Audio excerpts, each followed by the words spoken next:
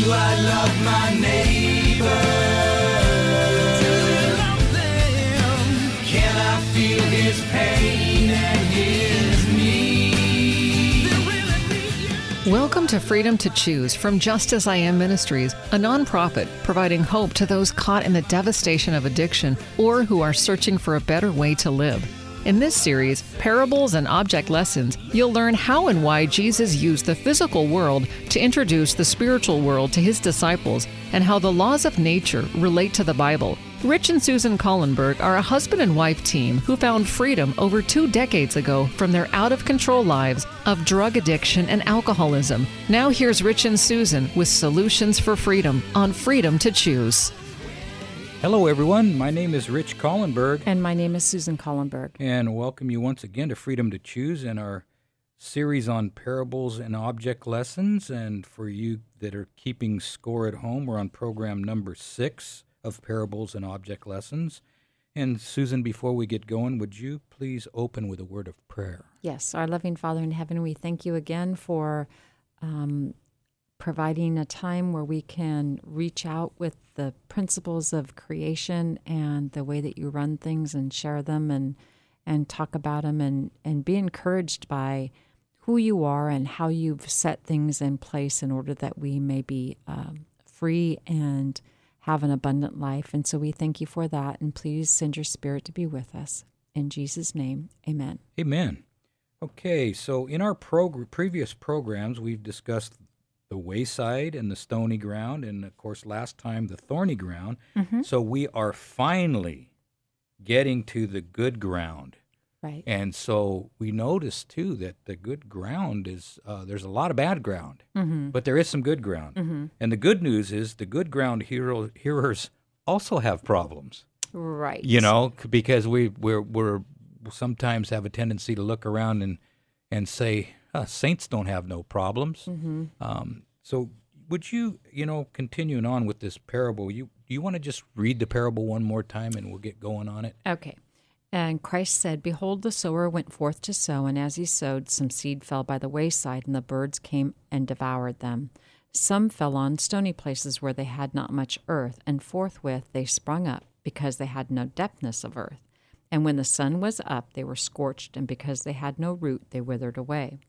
And some fell among the thorns, and the thorns sprung up and choked them. But other fell into good ground and brought forth fruit, some 100-fold, some 60-fold, some 30-fold. Fourth fruit. Say that a few times. I know. All in a row. All in a row. Yes.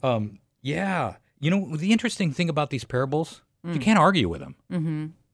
You drop seed in one spot, the birds are going to get it. You drop it in another spot where there's stony ground, it's not going to grow well. You can't argue with how reality works. Right. And so Jesus taught with the way reality works. And I think that's why we wanted to do this series on the parables, is because Jesus, that's the way he felt it was best to communicate with humanity. Yeah. And it's just the practical things that we can see and experience in every day. Yeah, you can't argue with how reality works. Right. And it won't, the spiritual application can spike controversy, but in regardless to the way he taught and just using the object lessons becomes very difficult to pin somebody down when they're talking about planting seeds. Right. Right. Or the thorns, we've experienced it because we always have a property, and so we have gardens and trees and flower beds and things, and the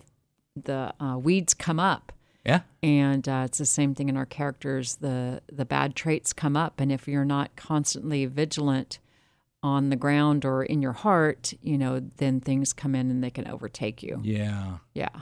Yeah. So before we get to the good ground, I think what I took away most from the last program was that the power of choice is ours. Right. It does. It rests with us to determine what we will become. The wayside, the stony ground, and the thorny ground hearers don't have to stay that way. Right. The problem is it's with us. Right. And that's good news. That is the best news ever. That's good news.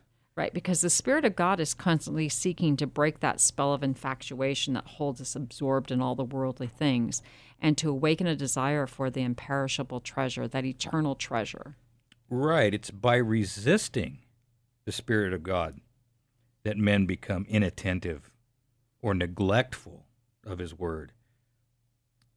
You know, we are ourselves responsible for the hardness of our hearts, and that's what prevents the good seed from taking root, and for the evil growths that check its development. And we're responsible. Right, because just like we were talking about, our own gardens and everything, once that soil is overgrown by thorns, it can only be reclaimed by diligent labor. Yeah, I mean, your garden gets overgrown. What are you going to do? You got to get out there and get a handle on it. Get out there and get to work. Yeah. And so with evil tendencies of the natural heart can be overcome only by earnest effort in the name and the strength of Jesus. Yeah. That's the answer. Yep, that's the answer. But there's a commingling of us with Him. Yep, He's not going to just take and shake Him out of us. No, it's a doctor-patient relationship. Right. With my hip replacement, Mm-hmm. if I didn't do all the prep that they said to do, and if I hadn't done all the PT after, I would have had an unsuccessful surgery. Right. And so it's a cooperation with a whole host of people trying to make us well in the realm of our physical care, and it's a combination of a whole host of beings trying to make us well in the spiritual realm. Absolutely. Yeah. The Lord bids us by His prophet, and this is interesting, of course, because this object lesson, if you will, is in the Old Testament. Break up your fallow ground, and sow not among thorns. Sow to yourselves in righteousness. Reap in mercy. This is Jeremiah 4:3 and Hosea 10:12. This work He desires to accomplish for us, but He does. He asks us to cooperate with Him. Right. The sowers of the seed have a work to do in preparing their hearts to receive the gospel. I've heard it said before that there is too much sermonizing and too little of real heart-to-heart work. Yeah. Speaking of heart-to-heart work, Mm-hmm. I mean, when you're helping someone, are you by default, are you healing yourself too? Yeah. Well, I think I was going to, it's that I've heard the helper helps themselves. Okay.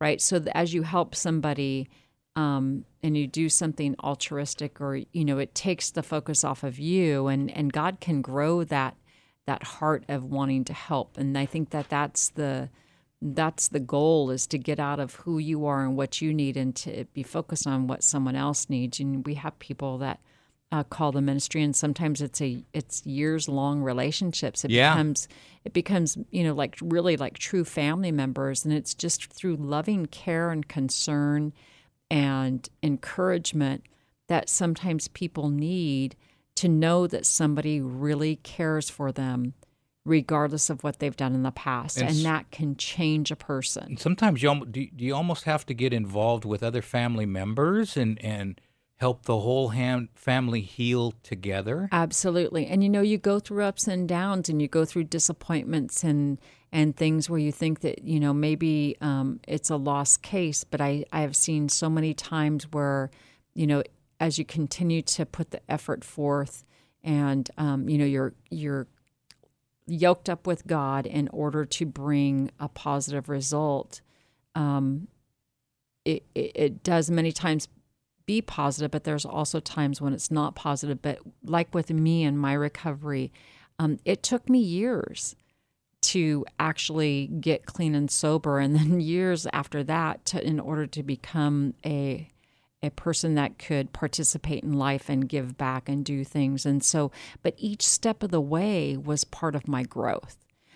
So when, I was having major issues from the time I was 10 years old on, but each time that I encountered somebody who was concerned for my well-being, that was something in my experience that was building to the person I am today. Yeah.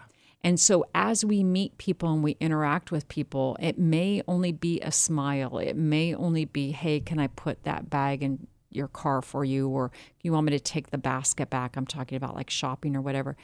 those, those are the building blocks that the little Spirit, things you're saying. Yes, that the Spirit uses to help people to change. Absolutely. Yeah, because you got to start out small. Nobody when they were born was running a marathon. They took baby steps, literally. Right. Right? Right. And so we take baby steps in spiritual growth. I remember the first thing you volunteered for was where they put the children on the horses, the neurologically handicapped children on the horses. Right. And so that was the first thing that you volunteered for, which was really, really good, but that was really about all you were capable of doing back then. Right.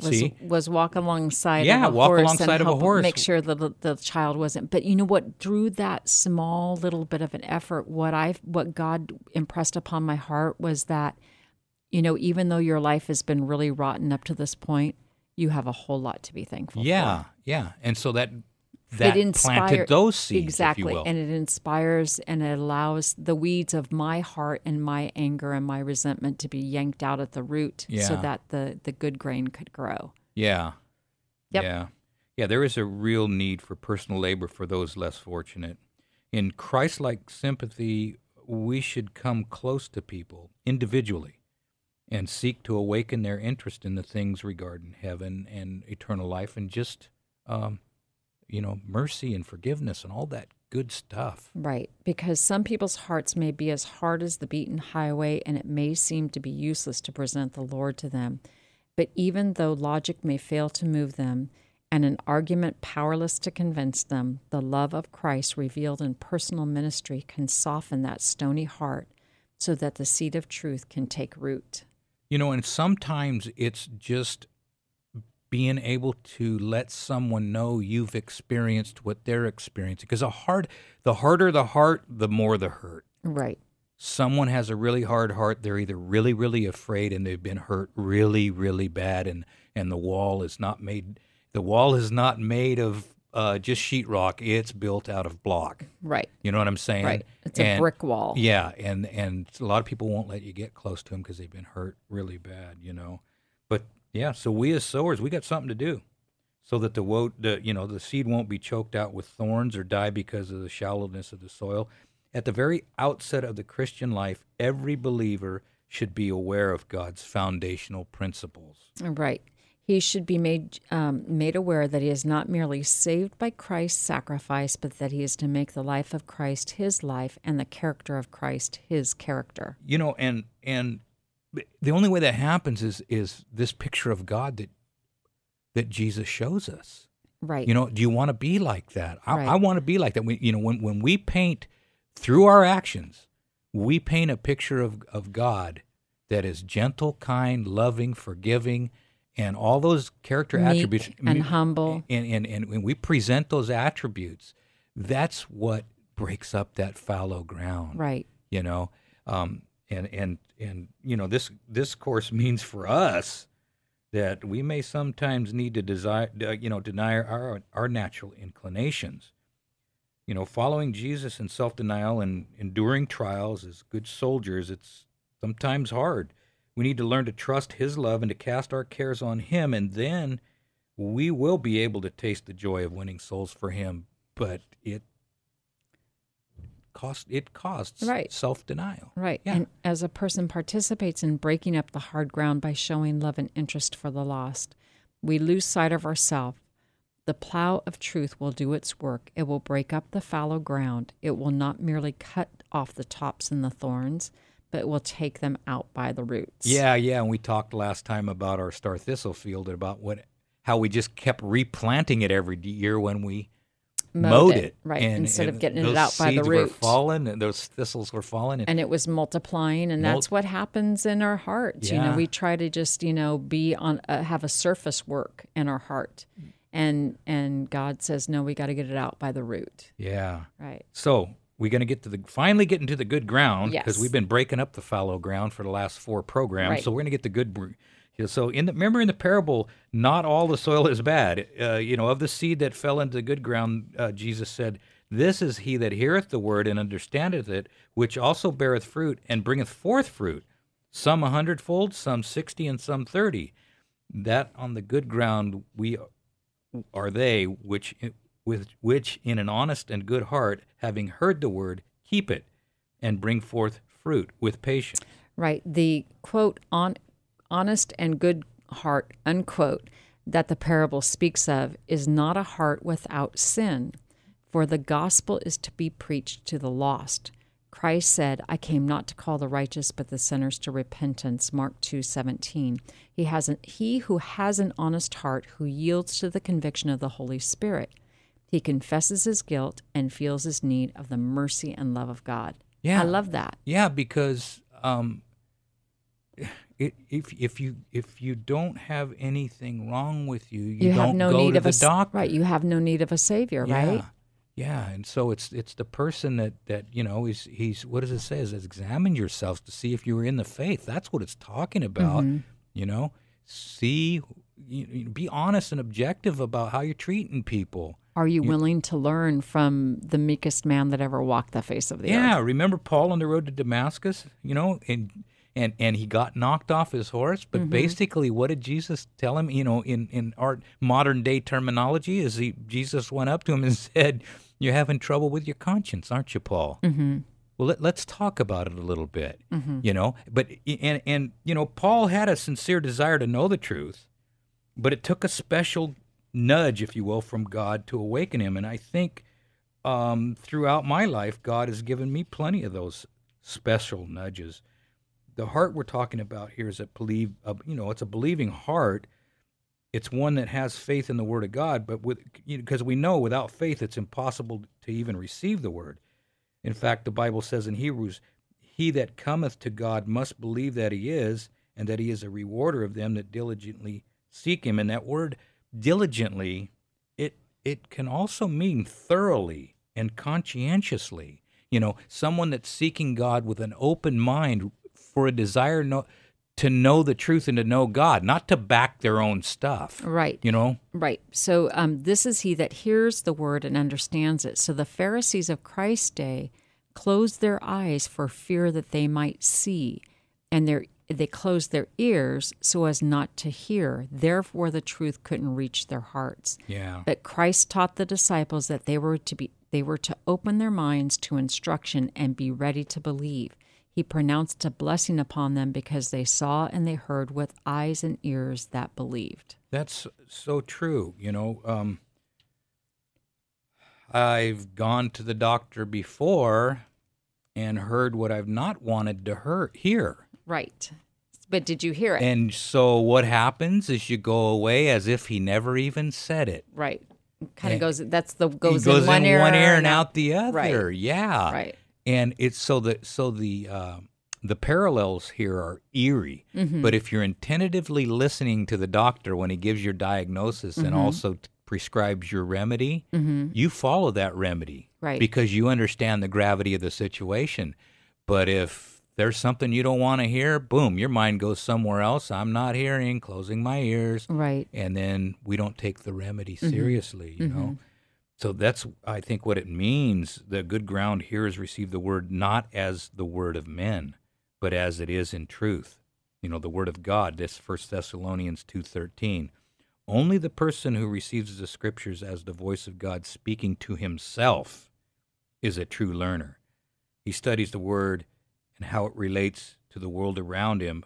For him, it is a living reality. He opens his understanding and his heart to receive it. And it's for the Bible, when we read it, should apply to us. Right. A lot of times we'll read stuff and say, this applies to that guy. And this applies. Remember the Pharisee goes to pray and he's pounding his chest and he's saying, "Lord, I'm thankful that I'm not like that guy." I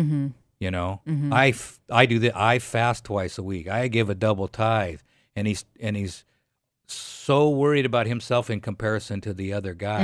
And so when we're reading the Bible, it has to talk about us and our behavior, our side of the street, if you will. Right. And so when we're listening to it, we need to be like Cornelius and his friends who said to Peter, "Now, therefore, we are all here present before God to hear all things that are commanded thee of God." That's Acts 10:33. That's right. So the Bible speaks to us personally. Personally, yes. Yes. And the good ground hearers, having heard the word, keep it. Satan, with all of his agencies of evil, is not able to catch it away. That's right. The word of God, when it is truly received, will be manifested in good works. Its results will be seen in a Christ-like character and life. Christ said of himself, I delight to do thy will, O my God, yea, thy law is written within my heart. That's Psalms 48. Okay, and I seek not my own will, but the will of the Father which has sent me, John 5:30. And the scripture says, He that saith he abideth in him ought himself also to walk even as he walked, 1 John 2:6. That's right. So when the word of God often comes in collision with man's hereditary and cultivated traits of character and his habits of life, that's what happens. Yeah. And, hereditary and cultivated tendencies or traits of bad character, hereditary, of course, is what you get from your parents. From your genes, and right, that are passed down. Yeah, Yep. and cultivated are the acts that you participated in and got really good at them. Right. They They could be new traits or traits that bad traits you're reinforcing from genetics. Yeah, You bet. over and over and over. And I know, we had a little incident at the house a couple weeks ago where somebody's dog had got out and got one of our donkeys. Right. And he also got one of our chickens. And so basically that is a hereditary tendency to do that. But the more the dog did it, the more he wanted to do it. Right, because he had killed the chicken earlier in the day. And then later on, he had gotten out of the house and he began to chase the donkeys and got the donkey and got it at the base of its ear. Right. And so, that's what happens when a dog, his natural tendency is to gets reinforced. Correct. The more he did. So unless he's disciplined and trained away from that stuff. Right. So, and the more he does it, the harder it's going to be for him to be trained away. Right. Yeah. And which is why when you're working, even, you can talk about your own children that's why the Bible says to train them up in the way that they shall go, right? You want them to have that good foundation, but sometimes we, don't put the work into raising animals or raising children in the correct way. And then bad things happen to innocent bystanders. Yeah. And then the more they do the bad things, the more those hereditary tendencies towards evil are strengthened. Right. And so, they say, with a dog, with this dog, it really needs to have some real training, some serious, because you don't know what it's going to grab next. That's that's the thing, because those instincts have been right. And what is strengthened. What is our instinct? Our instinct is we want to be selfish. Right. And so when we continue to strengthen the instinct of wanting to be selfish, we get more selfish. Absolutely. Yeah. And so, and selfishness leads to death. It does. Selfishness leads to death because that's the wages of selfishness is death. The wages of sin is death. The right. wages of selfishness. And we need to accept the gift from God, which is eternal life. That's right. It's through the trials of the spiritual life that the life is strengthened. Trials that are well endured will develop character. The perfect fruit of faith, meekness, and love often matures best amid those trials, doesn't it? It does. Yeah, and we don't like them, but, ever heard of a hothouse Christian? Right. One that has been protected. Mm-hmm. A hothouse tomato plant, you leave it out in the wind, you pull it out and you put it in the wind, and it's going to fall over and it's going to snap. Right. And because we've talked about, this world has been taken captive by the enemy. Right. And even though God and Jesus and the heavenly universe have won the war, we're still in the battle. We're still in the battle. And so, people, be strong in the battle, because when you're strong in the battle, you will get stronger. And it's that trust. Trust in the doctor, trust in the Lord, and he will make you strong by...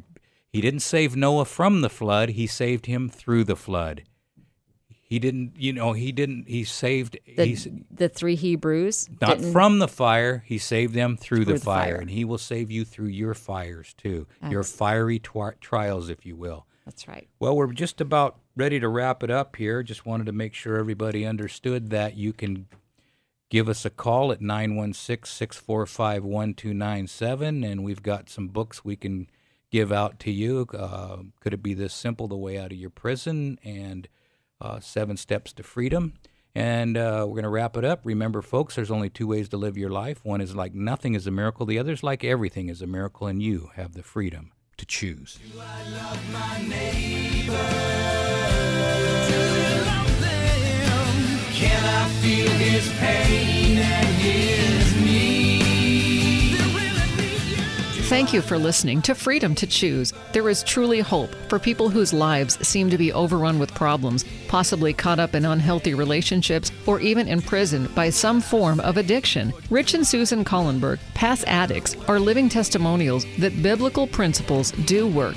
They've authored resources available to move those you love toward freedom. If you'd like to order the Addiction Recovery Workbook, 7 Steps to Freedom, or the book, Could It Be This Simple? The Way Out of Your Prison, please call 916-645-1297 or JustAsIamMinistries.com. As a nonprofit, they're supported by people like you. 916-645-1297 or JustAsIamMinistries.com. Thank you for listening, and remember, you can do all things through Christ who strengthens you.